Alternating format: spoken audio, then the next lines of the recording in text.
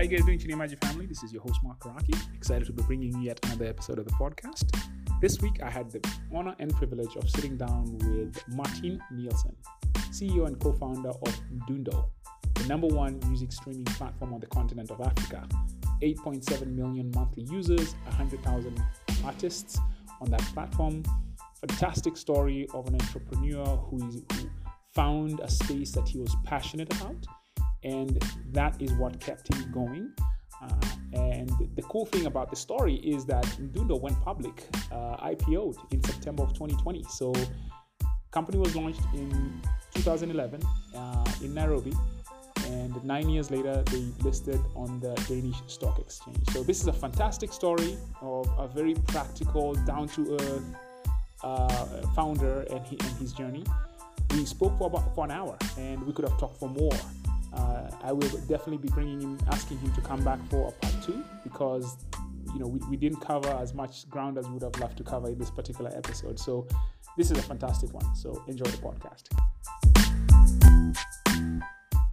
Well, Martin Nielsen, welcome to the Chinimaji podcast. How are you doing today? Very good, thank you. Very good. Thanks for having me. As we were talking before offline, you're currently in Lagos, I was just reading on the news that you guys inked a big partnership with MTN Nigeria. Is that right? Yeah, so we have agreements with MTN here, with Airtel here. We also have with Vodacom in Tanzania, which in essence, all of it is sort of it's a partnership where we create a product together with them, and that's super exciting. Obviously, both Airtel and MTN are massive companies over here and have very big footsteps in Nigeria. So it's awesome to work with companies like that. Yeah, they give you scale instantaneously. I'm really kind of fascinated by Mdundo and your story, and I want to kind of dig into that, and I'm sure the audience is curious as well. You launched this thing in 2011, 2012?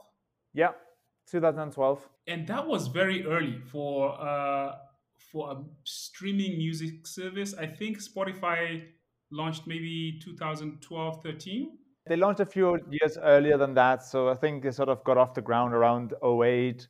But it was definitely early in the sense that there was not a general acceptance of that they had figured it out yet at that point. Right. And I think there is very much now, and a general accept that they figured it out. So it was early in the sense that there was definitely some big moves within music globally. There was a lot of new, people are starting to see it as a new way of things to move, but the acceptance of streaming, even globally, was not at the same level as it is now. That's for sure, and definitely not here. Right. And they went through their challenges with all the music companies. I mean, they pushed back very hard. I've listened to their founder talk about that journey, but obviously now it's more accepted.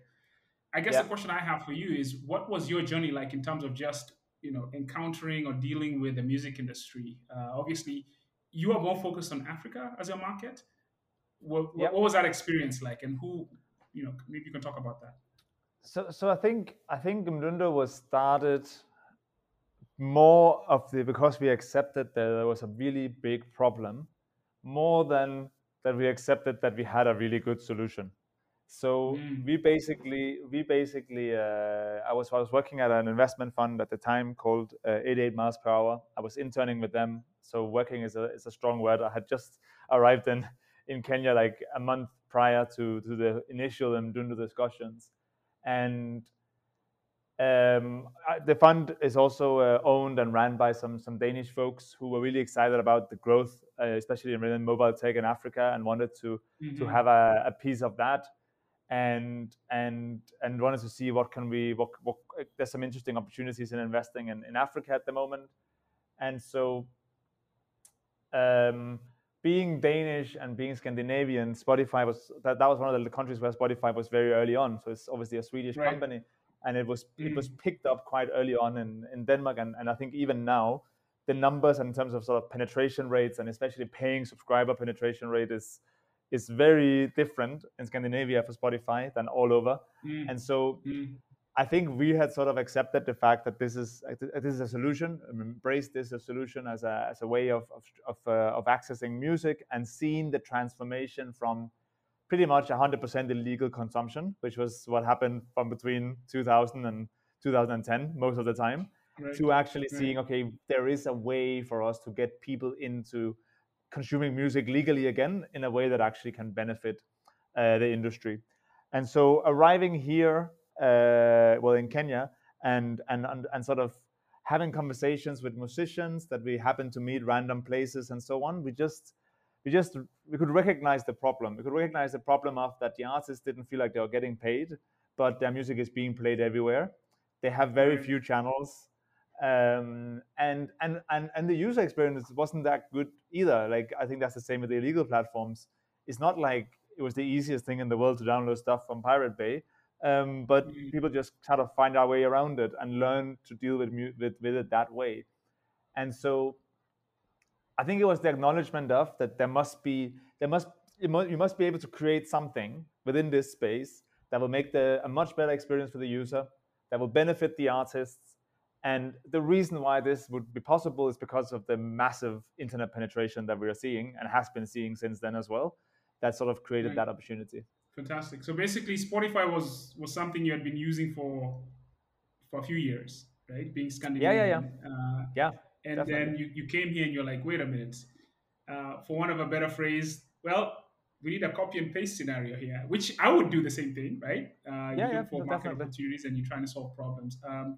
So that's fantastic. So that became the inspiration from Dundo, right? You saw a need that you basically had been solved in your market or where you grew up, and you wanted to do the same here.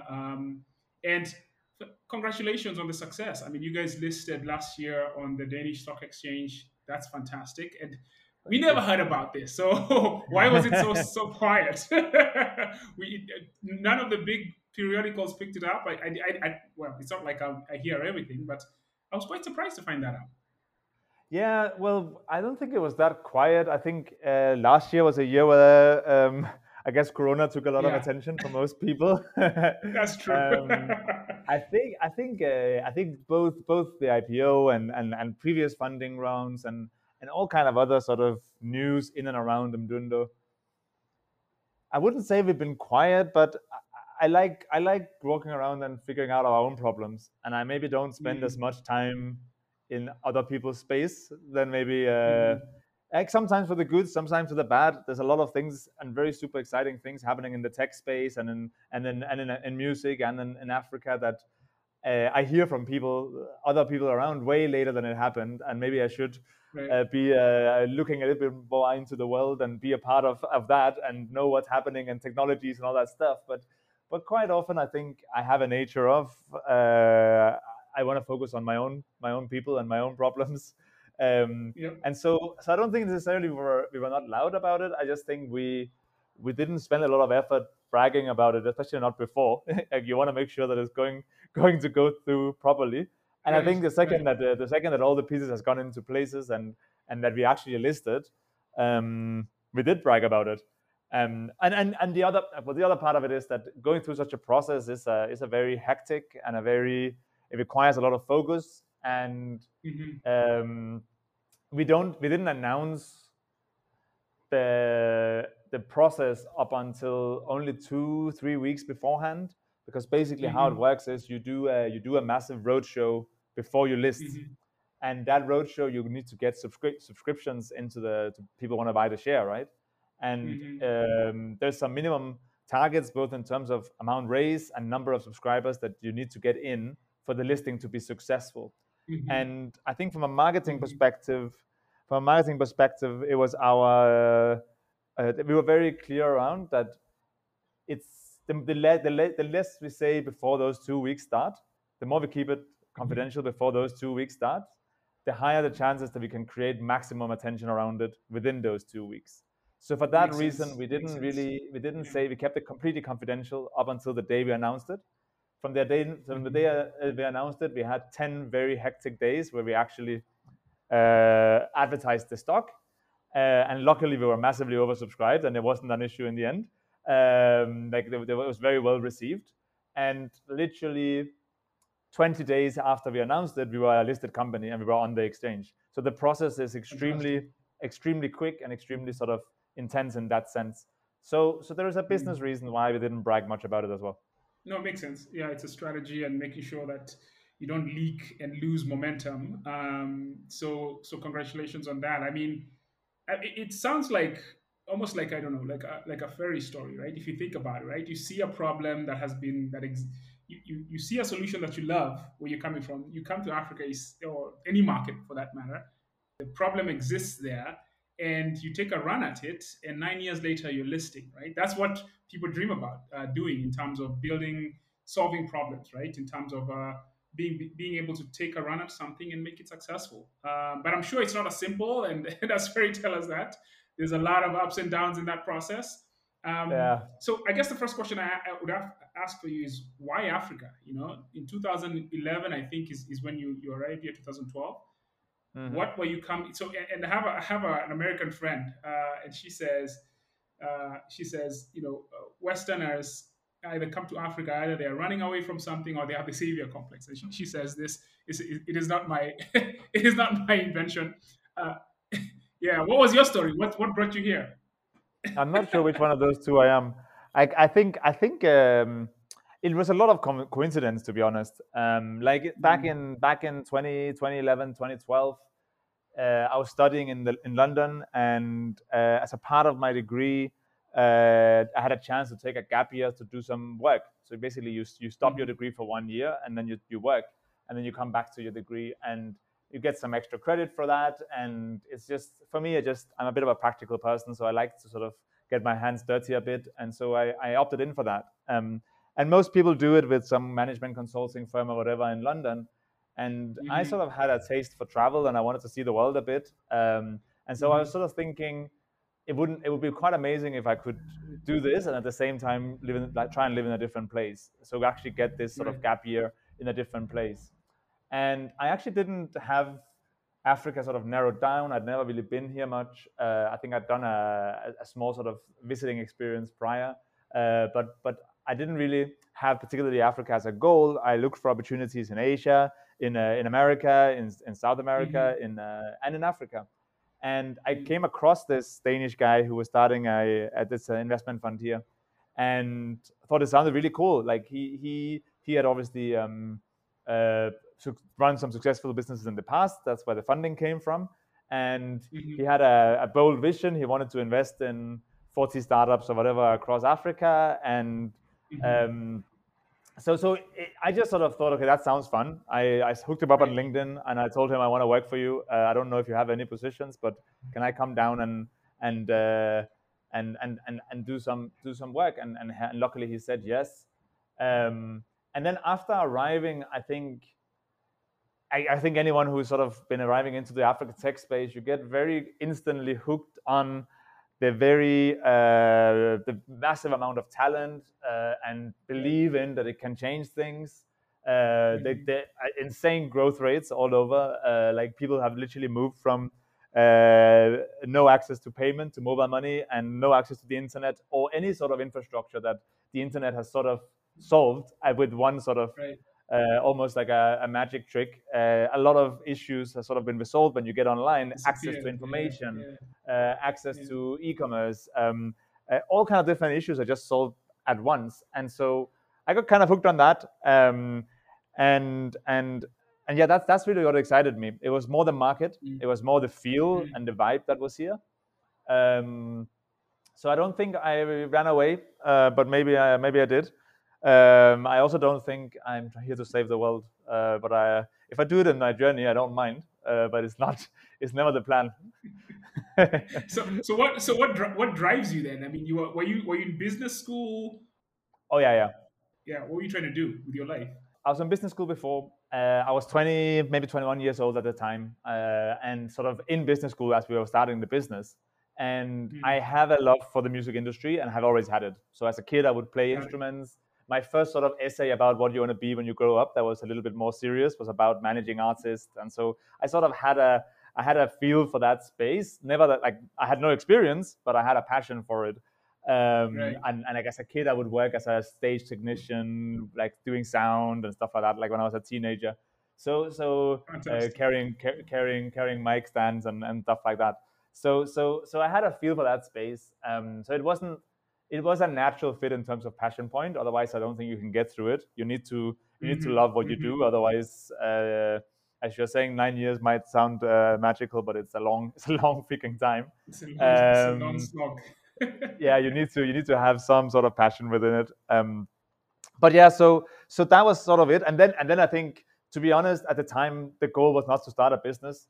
At the time, I was sitting in a room with a musician, a fund manager, and his boss, who had successfully exited businesses before. And I was 21, and we're discussing music, and they're asking if we should start a business together, and I'm the one who will probably run it.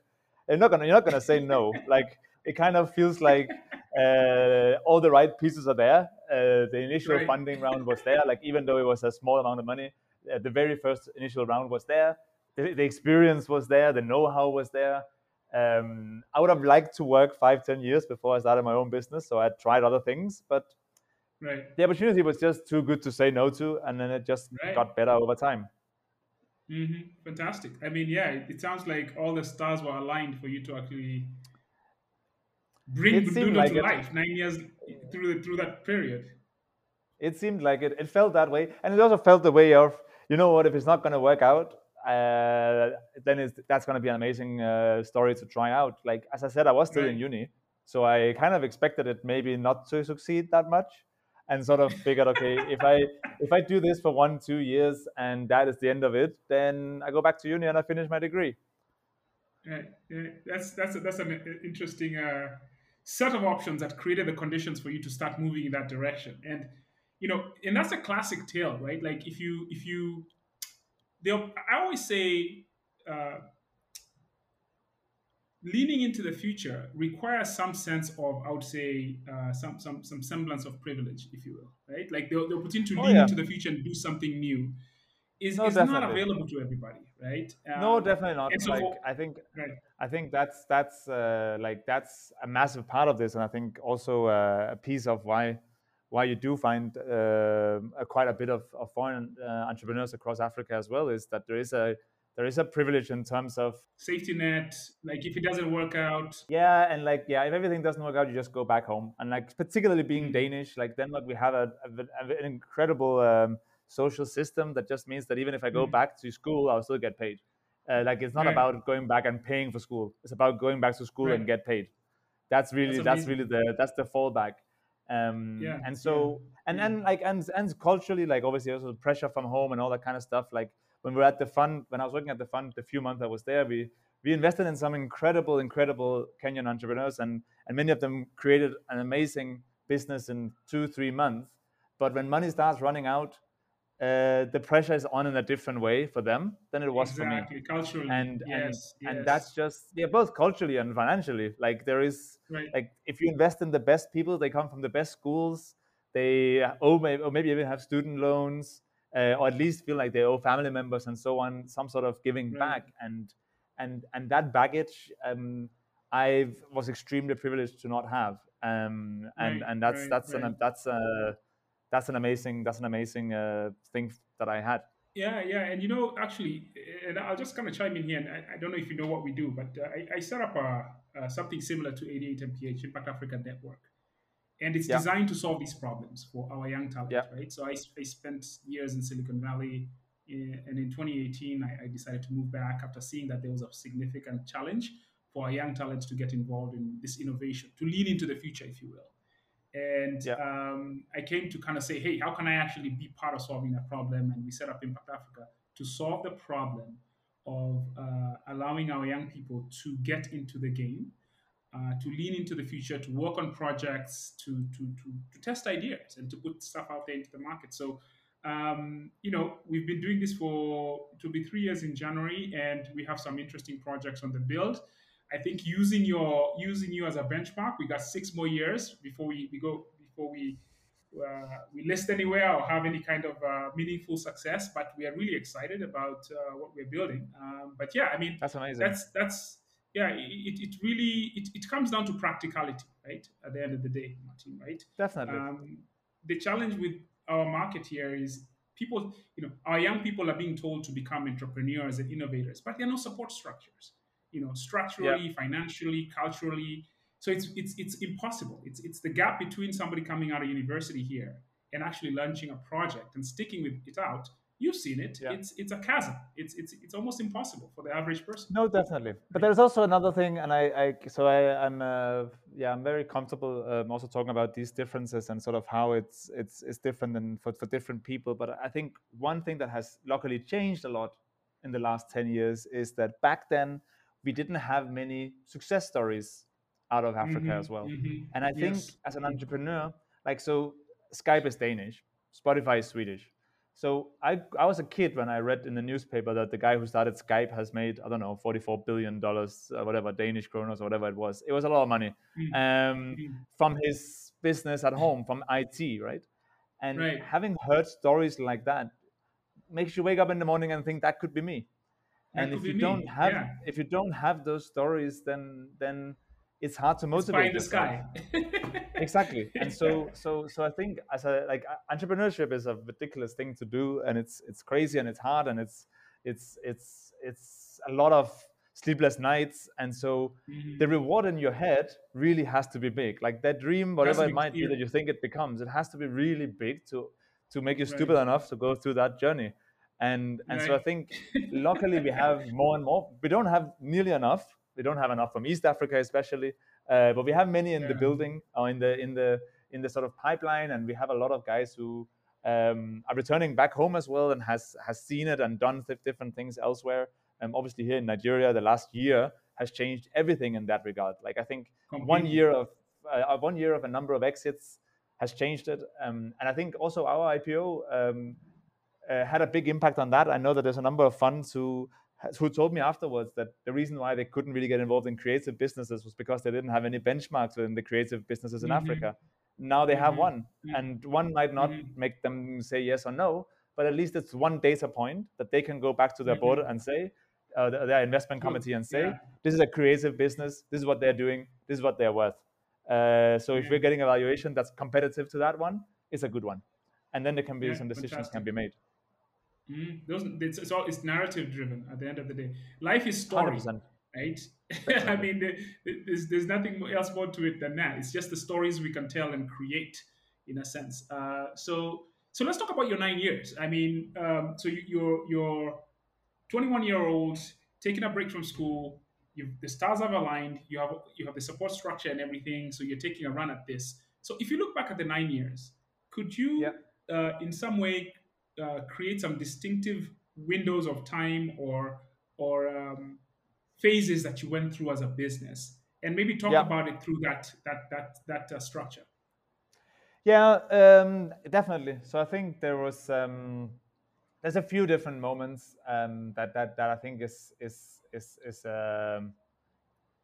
very significant for the story.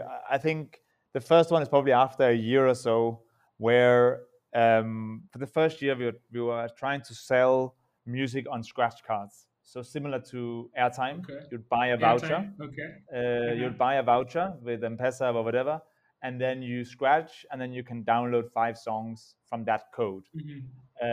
So the idea was that we would give these scratch cards to the musicians. Musicians could then sell them at 100% profit. So if you are a musician and you sell this card, you can use it as CDs, and then like sort of like you can sell it, and then your fans can download more music from the site by paying with M-Pesa, and then those extra sales we would then take a cut from. So the initial sale, the artist could keep all the money, and then in the future sale we will split the money with them. So each And musician had to have a site. Is that what had to happen, or was it on your no, site? they had to have their own card, and then we would know based on the code. Like you just go to Yeah. mdundo.com, you fit in Got the it. code, and we would know which artist you bought access to. Like an Um, like an NFT kind of like yeah, I like guess a so. Yeah. I don't. You didn't really get any ownership of it, but you got access to the music, right. and so that was the idea. And it was actually working pretty well from a marketing perspective. I think the artists running around with these cards, and it was I think it was a talk-worthy business model. Like it was a little bit disruptive, and I think it was something that people found interesting to talk Created a about. So we actually got buzz. quite a lot of Mm. yeah, we got quite a lot of buzz from it, but not a lot of value from it. No one really like. Very quickly we realized that these scratch card businesses are a nightmare, like printing and shipping and unique Oh wow, codes, and yeah. it's a complete nightmare. Logistics. Logistics is a nightmare. Minimum order quantities of these cards was a nightmare. Like you give an artist Oh wow. 10,000 cards, and they're just starting out. Like they'll never get rid of them. You never get through them. The second issue was that many artists gave them away for free. They didn't sell them. So Oh what we wow. realized Yeah. is that people Of are coming course. into our site. Yeah, people come into our site, and they, like, artists are not salespeople. They are creatives, and I think we They're didn't realize creatives. that at that point. Right. And so Right. when someone has come in and been given songs, the chance of them being willing to buy is a lot less than if they've actually bought the first one, right? So, but on the flip side, we got a lot of interest from corporates. We got a partnership with Samsung and Microsoft in the first 6 months, really. And so we sort of What was the decided nature to of the pivot. partnerships? What did they want from One with Samsung was when you buy a phone, you get 5 free songs. So you sort of get songs okay. from that, and Samsung would pay for the songs to us, so we would make some money from it. And for Microsoft was pushing this For Africa initiative, which was a phone specifically made for Africa, and they wanted to have apps on it. So they wanted to develop and did some cost sharing with us in terms of some apps for Microsoft. And so after about a year, we were evaluating our business and just saying, well, we have a lot of traction from artists who want to do this. And we have a lot of traction from brands who want to do this, but not a lot of users. And I sort of quite heavily lobbied for that we do a free service then, because advertisers want to be a part of music, and musicians want to find new revenue streams, and we can't get the users to pay for it, but we'll have to figure that out some other way. And so we pivoted the business after about a year, so towards the end of 2013, and I think that was the moment where I sort of said, okay, I'm running this business. Like for the last year, it was sort of like it was me who was spending the most time on it, but we were a lot of people involved, and we hadn't really allocated hats, who's doing what. And I was going back to school, right? I was supposed to go back to school. So this is sort of the time where I made peace with the fact that, okay, now this is like, I suggested the pivot, I pushed for the pivot, I have to take responsibility for it. Like now it's out of a sudden mine. And so I sort of took that role actively, and luckily it was a good match. I think I think you can always look at things in hindsight, but I think it was good to do it. So I mean, so I guess the question: who was involved in the first year? Like it sounds like there's a few people who are running around. So tell us about that founding story. Was it the same people who are the fund manager, the funder, investor? Right. Who was involved? So the founding team is 5 people. It's myself, it's my 3 colleagues, whereas one of them was the fund owner, one of them was the fund manager, and one of them was the fund CTO, and then myself. So it's basically like how you have to imagine it is we're sitting around the dining table. Actually, it wasn't my idea in the first place. We're sitting around the dining table. People are talking about music. People are talking about Africa, Denmark, and we start shaping this idea in our head, and we start spending a little bit more time on it. And maybe we meet a musician, we meet a brand, and sort of slowly just start thinking this can happen. And the fifth person is so the 3 colleagues, myself, and the 5th person is a Kenyan musician called Frasha, who was part of a band, or is part of a band called P Unit that was very, very big at that time, and still is doing very well. And he sort of had an insight around the music industry. He knew some of my co-founders, and so that's how he got introduced. And so everyone else but me was very heavily involved in other things. So I was kind of the one who had the most time on my hands, and therefore I started spending the most time on it. And we then took Mdundo into the accelerator program, which was 88 miles per hour. So I went through that sort of 3-month program together with other entrepreneurs and got that initial, this initial was $25,000 funding. I sort of got that and started sort of trying to start a business around that. And then, so the team working on it full time was myself, and then 2-3 other guys who we sort of hired to be in part of the team.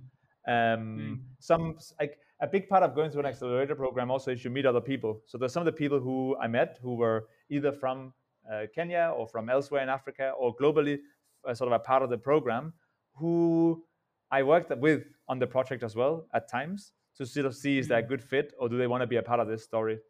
But it ended up sort of being mostly myself who sort of carried it forward, and then my my co-founder, who was the CTO of the fund, is our lead developer and has been our lead developer.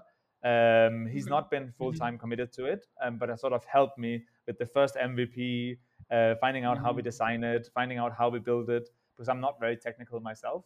So he's probably the one who's been the most involved. And then in the early days, the two other guys, the fund manager and the fund owner, was very involved on a board level, but like board meeting every week, every month kind of thing in the early days. Yeah. Right. Like you want to find out what are you doing. And they were very much the voice of reasoning when it comes to business case, business modeling. What are we doing? What's the market like? Like they had that experience. So I felt like I had a very strong team, but I was the only one working 9 to 5 on it. Or whatever, 8 to 8, more like it. So you go through your first year and you pivot your business model. Hey, we're gonna go advertising route, and then what happened? So then we were running out of our initial funding. I probably already had run out of it. I think we had a few months where we sort of had to cover ourselves. We luckily had this deal with Samsung that gave us a bit more runway, but we are talking very low burn. Like we are pretty much like one co-founder is building the tech. The other one was me sort of running around doing things. And that was pretty much it in terms of costs at that point. I guess one of the benefits of being a part of an accelerator is that some of the guys who were invested in the fund started following the different businesses. And I got along with one of them, Jesper, who I think just sort of liked what we were doing, saw the opportunity, and wanted to maybe get more involved in some of the businesses in the fund, and decided or agreed to put a little bit more funding in, together with a few of the other, and dragged along a few of the other guys from the fund, one of them being a founder as well. And the reason why I'm mentioning Jesper specifically was that he then a little bit later, so I think in the beginning of 2014, took over as the board chairman of the board from the founding member, and became a very, very strong supporter of the business since then, both in terms of raising money, but also my own Malthus sort of mental saneness, and sort of understanding what is it that we are building and not building. And so he has become a really strong figure and was also a very big part of the IPO last year, and still is today a very big part of running the business, even though he's not involved on a day-to-day basis. But I feel extremely fortunate to have met someone early on who believed in the same vision, believed that there was more value in it than what you can see in the bank, because that's often the case with a startup, and believed that we have the ability to go through with this. So that, like, if he hadn't sort of come in, then I really doubt that there would be a business today. That's amazing. I mean, people always underestimate how important to have the right people around to actually make it through, figure things out, and just make it happen. Yeah. So completely. Yeah. Shout out to Jesper. And I think maybe something like so also compared to the audience that also listens to this, I think one question I get a lot is, how did you find all these amazing people, like when you go through this journey? And I think the reality is that, and maybe it sounds a bit weird, but at the time there weren't these amazing people. At the time it didn't feel like it. Like at the time it felt like they were all annoying. They wanted more.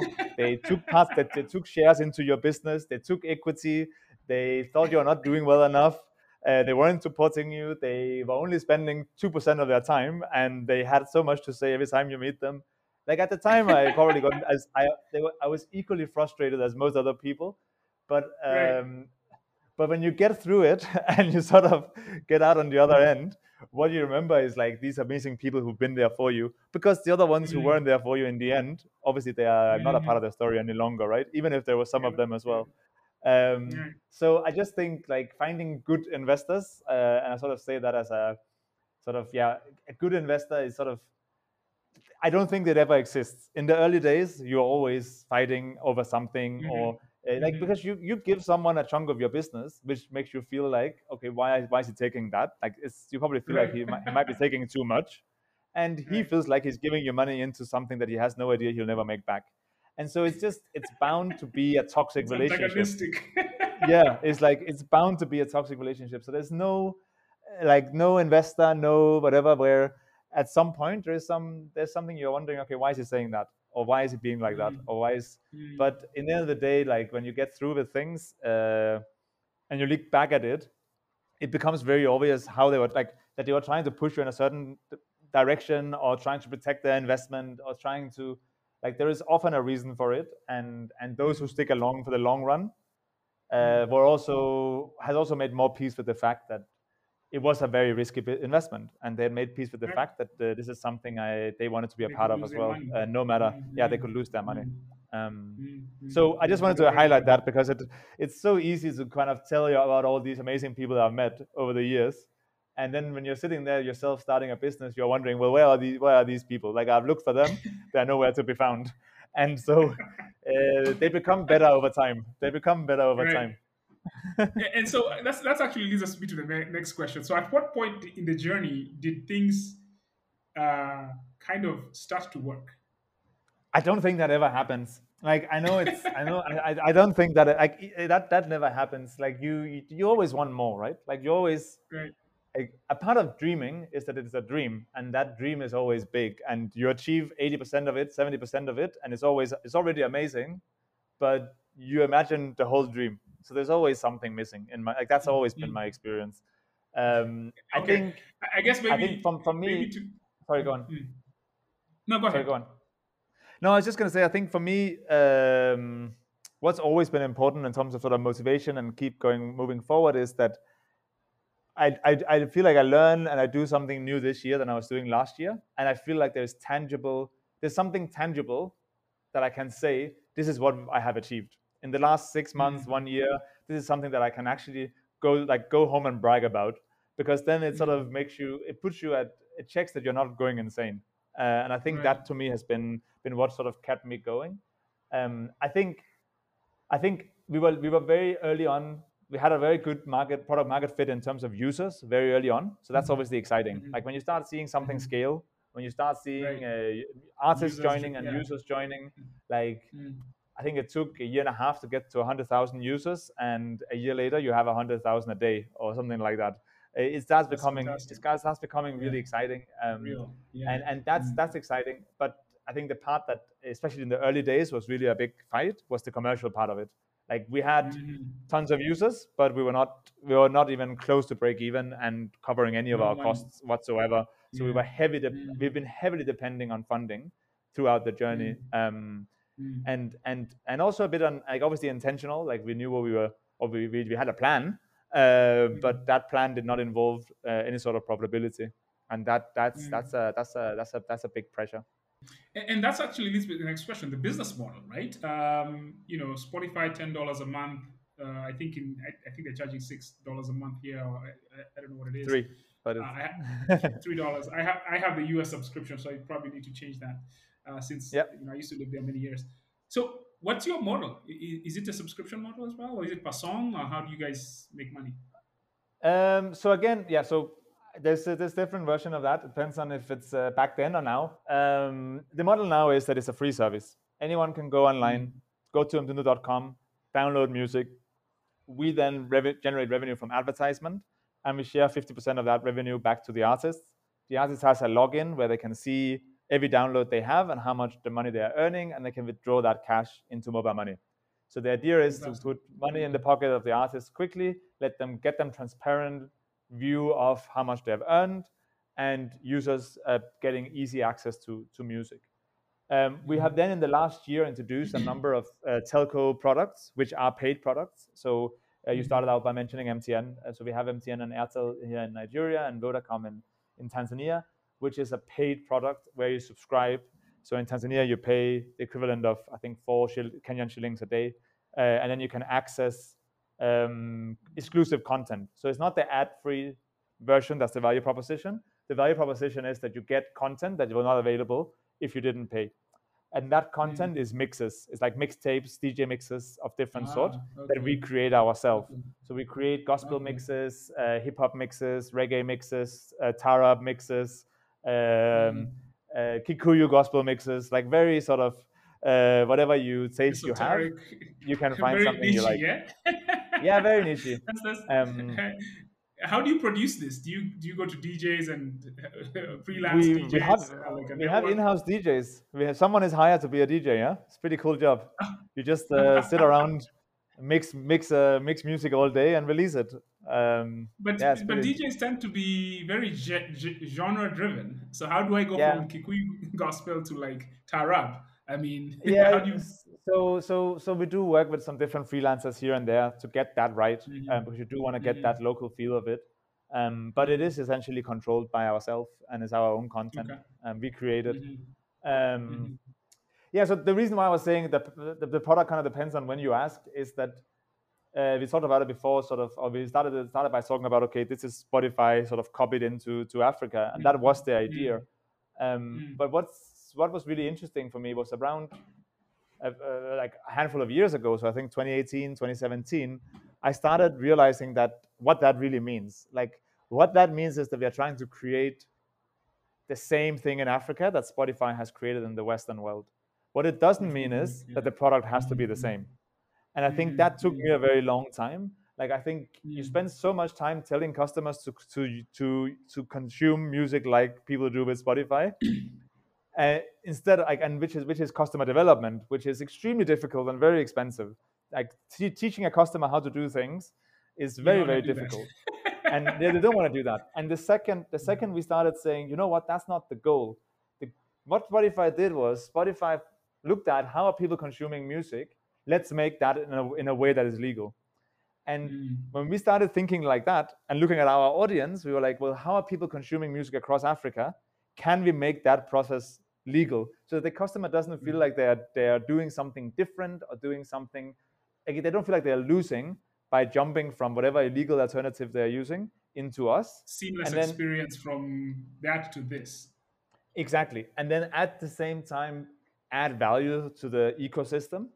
That's now Right. when we started seeing a proper product market fit. And I probably spent 5 years too many trying to think I knew the product market fit. The market doesn't know, rather than thinking, Let the what market are, what lead are you. people Yeah. doing? Yeah, what is it people are doing? Like, how are people consuming music? And then That's a yeah. build something around that. That's a huge, huge lesson. And I always say, present company obviously not included. I always say, the best businesses will be built by natives because they have that. You know what I'm saying? They're in the vein of why my cousin is not going to do that. You know what I'm No, saying? definitely. Because they No, understand the definitely. dynamics. And Well, I always, including in the present. yeah. Like but not, not but like look, not myself, not myself, but I was fortunate enough to work with a bunch of amazing Kenyans and Nigerians now, and people who are around me who understand the market, right? right, right. Yeah, but yeah, I mean, the thing about you are able to actually finally kind of make that shift, which means you are growing every year and learning and never felt that there's something's wrong with this market. It was like you were still trying to figure it out even 5 years into it or whatever that was. And that's kudos to you. Yeah, That's what great entrepreneurship is about, right? It's really about figuring out the nature of the problem deeply in a local context. So kudos to you. So congratulations on that again. So, I mean, like as we wrap up here, I mean, there's so many things we could talk about, right? I have so many questions. Maybe the last few questions are so we talked about the challenges, right? Not knowing if your investors are friendly or enemies, or that whole challenge of building the uncertainty, having no business model. So a lot of challenges there. But is there anything else that you want to point to that the audience can take away in terms of you know uh, the challenges of building that you want to kind of leave the audience with, and also lessons learned in that journey that people can take away? right.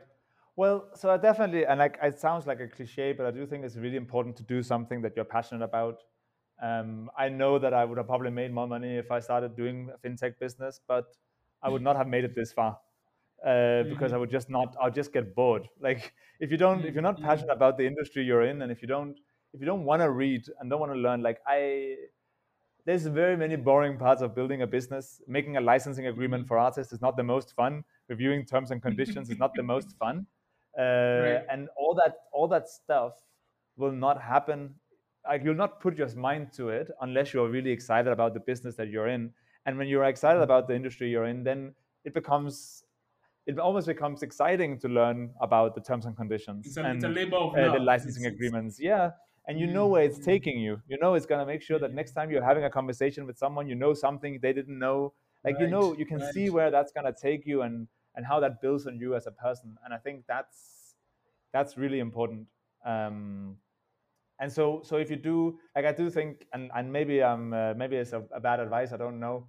I do think that it's important to maybe ignore where all the bigger trends are in terms of what kind of business people want to invest in and all that stuff. Like, we tick none of the But boxes ever.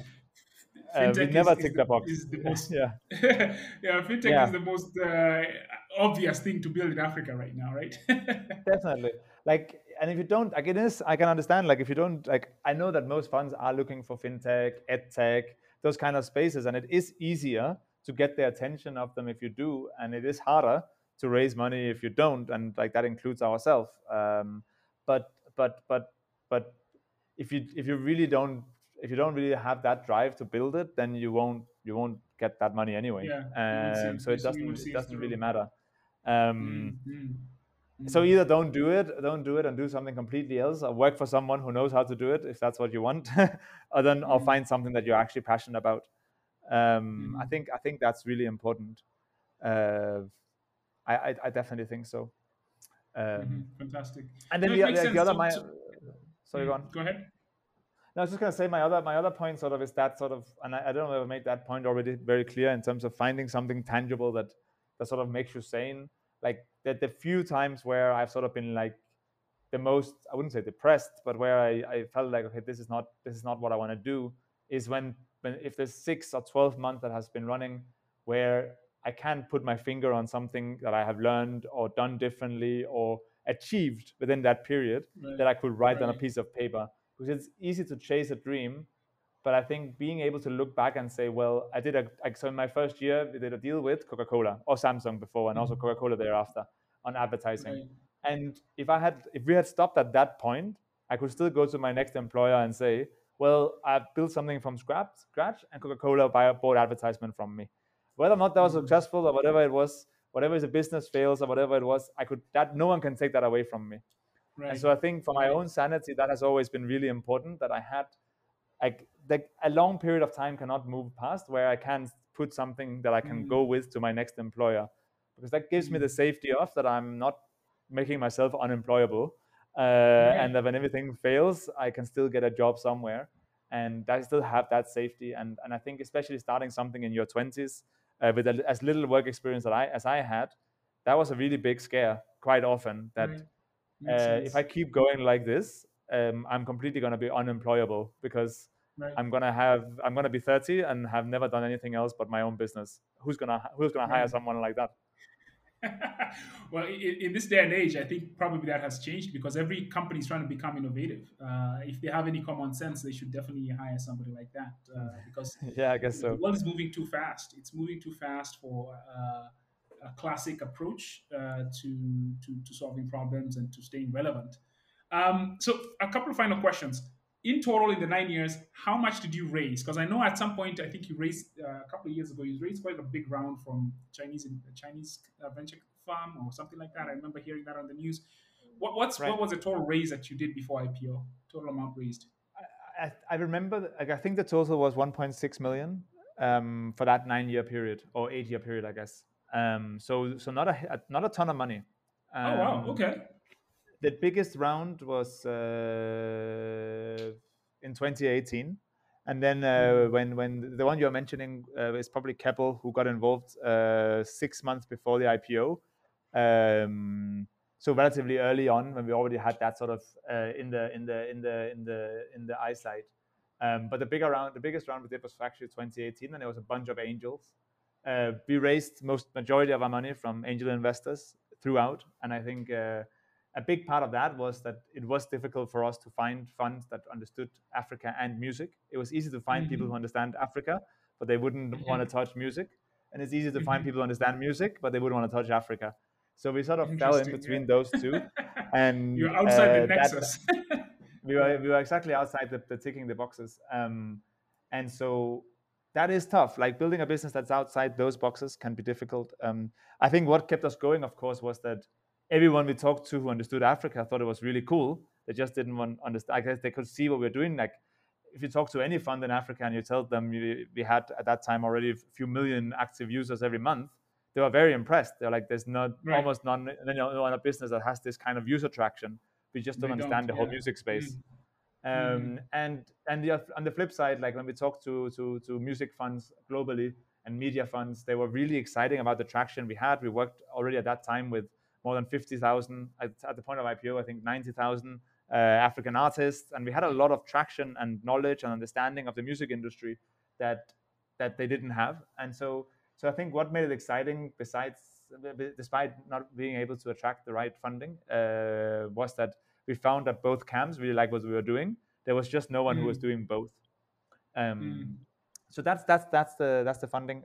I think, like, obviously 1.6 over a period of 9 years also is maybe a wake up call for some who might not have a very well funded business, that you don't have to burn a ton of cash. You I don't. think No, you don't. Yeah. Yeah.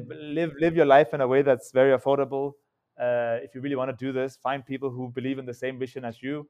The kind of people you end up paying too much are the ones that you regret, and the ones that didn't really care about the money, and who joined you 4 days a week because you couldn't afford to pay them 5. I had some like that, and they were amazing. Like, they took no money and they put a lot of time into it because they wanted to be able to do their own side hustle on Fridays or whatever, so that they could actually feed themselves. Like, it's not easy, and this is, we're talking all the way up until 2018, and even thereafter, all the way up until 2020. It's a long period of time to believe that things will get better. And yeah, again, I can only advise that when you go through something like that, make sure that you feel good about it stopping. I think that's has always been my biggest comfort. You need to be able to be honest with yourself and say, well, if this stopped now, was it worth it? And because it's a real possibility when you're running a loss-making business. Man, Martin, I love that. I love the idea of 1.6 million over 8 years. That is bottoms up, grind it out, figure it out and move the ball forward. Live within your means. That's building a business in Africa, man. That's the opposite of what everybody else is talking about. That is so exciting. No. I love that. Building a business is about staying alive. It's not about raising a ton of money. It's about staying alive and make sure you push the needle every month, every year, and then every day. Every day. I push the needle and stay alive. Those are the two priorities. Make sure you're not where you were yesterday, and make sure you're still alive. That's the two things you do. That's it. Until and you have get it fun right. along the way if you can, and if you get good people around you and people who want to be in the business with you, who want to chase the 100%. mission with you, that makes you keep waking up every day and coming back and chasing it. It's so kudos to you. 100%. So at some point, were you thinking that Spotify would acquire you guys? Was that part of the vision of your exit strategy? Yeah, of course. You have to have a dream, and I think a big part of that dream is maybe changing the industry and being a part of something more rewarding. Right. But a part of that dream for most entrepreneurs is also making the big buck and laughing all the way to the bank. And obviously, whether that's Spotify or any other sort of business that would be interesting in what we're doing at some point, of course, that's a part of the reward.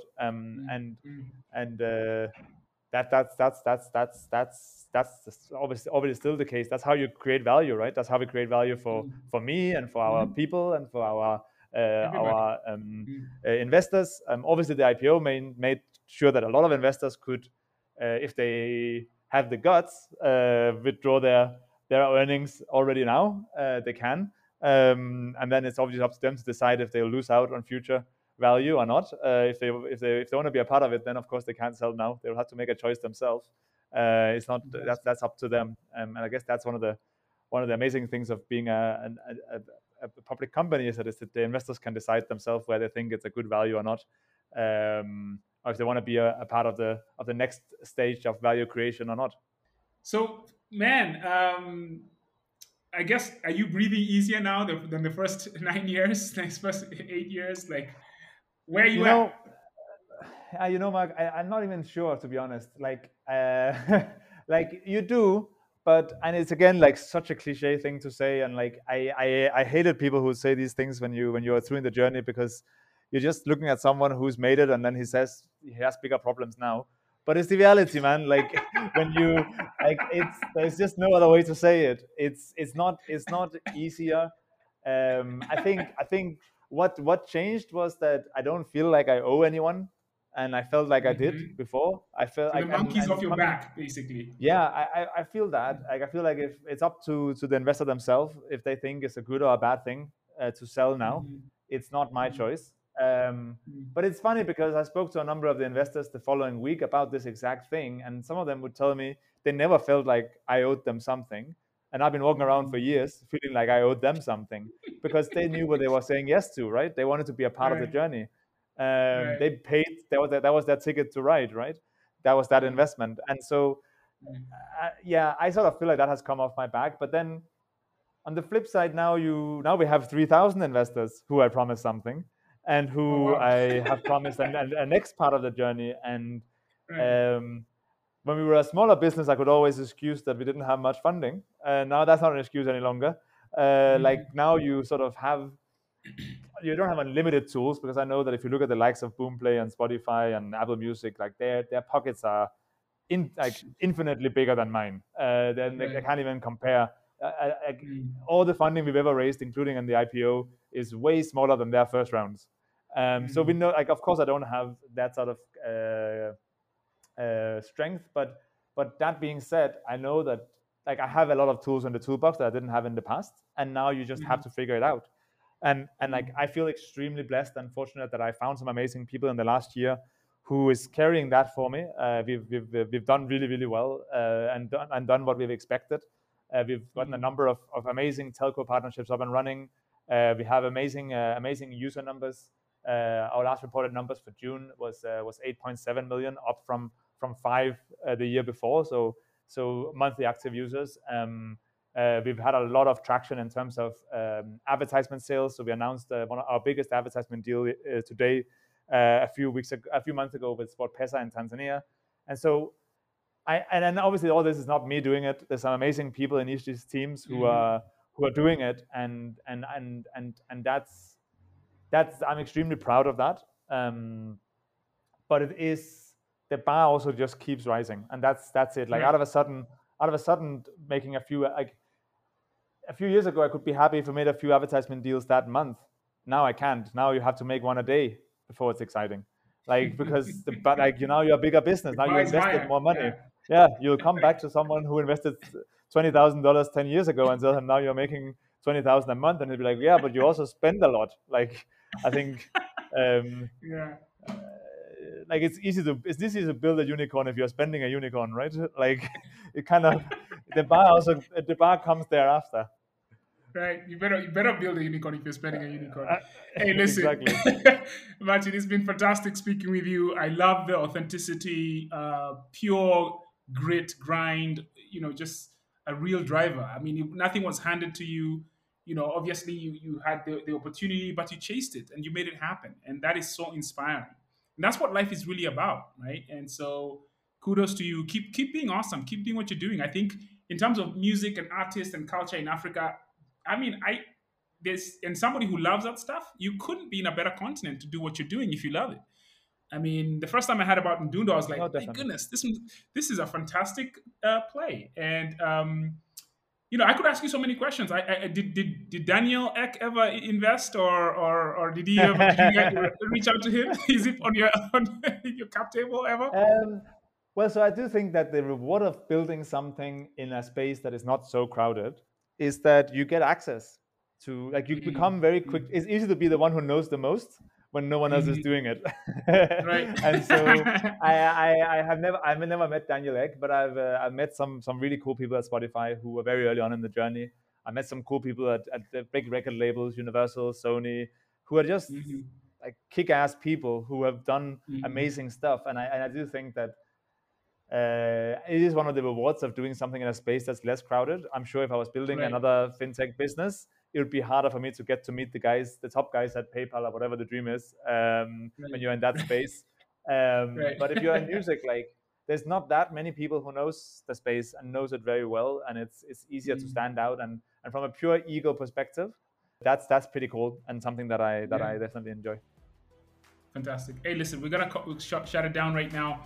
I would have loved to talk about organizational development and how you build that. Maybe we'll do a part 2, because that also matters a lot, and I'm sure you can share a bunch of insights on that in terms of how people can tackle that, because it's not so much just this other story, it's like how you build a company, how you build organization, the team, and that culture, and all that stuff. And the fact that you've done that, that's another very important set of lessons that we can talk about next time.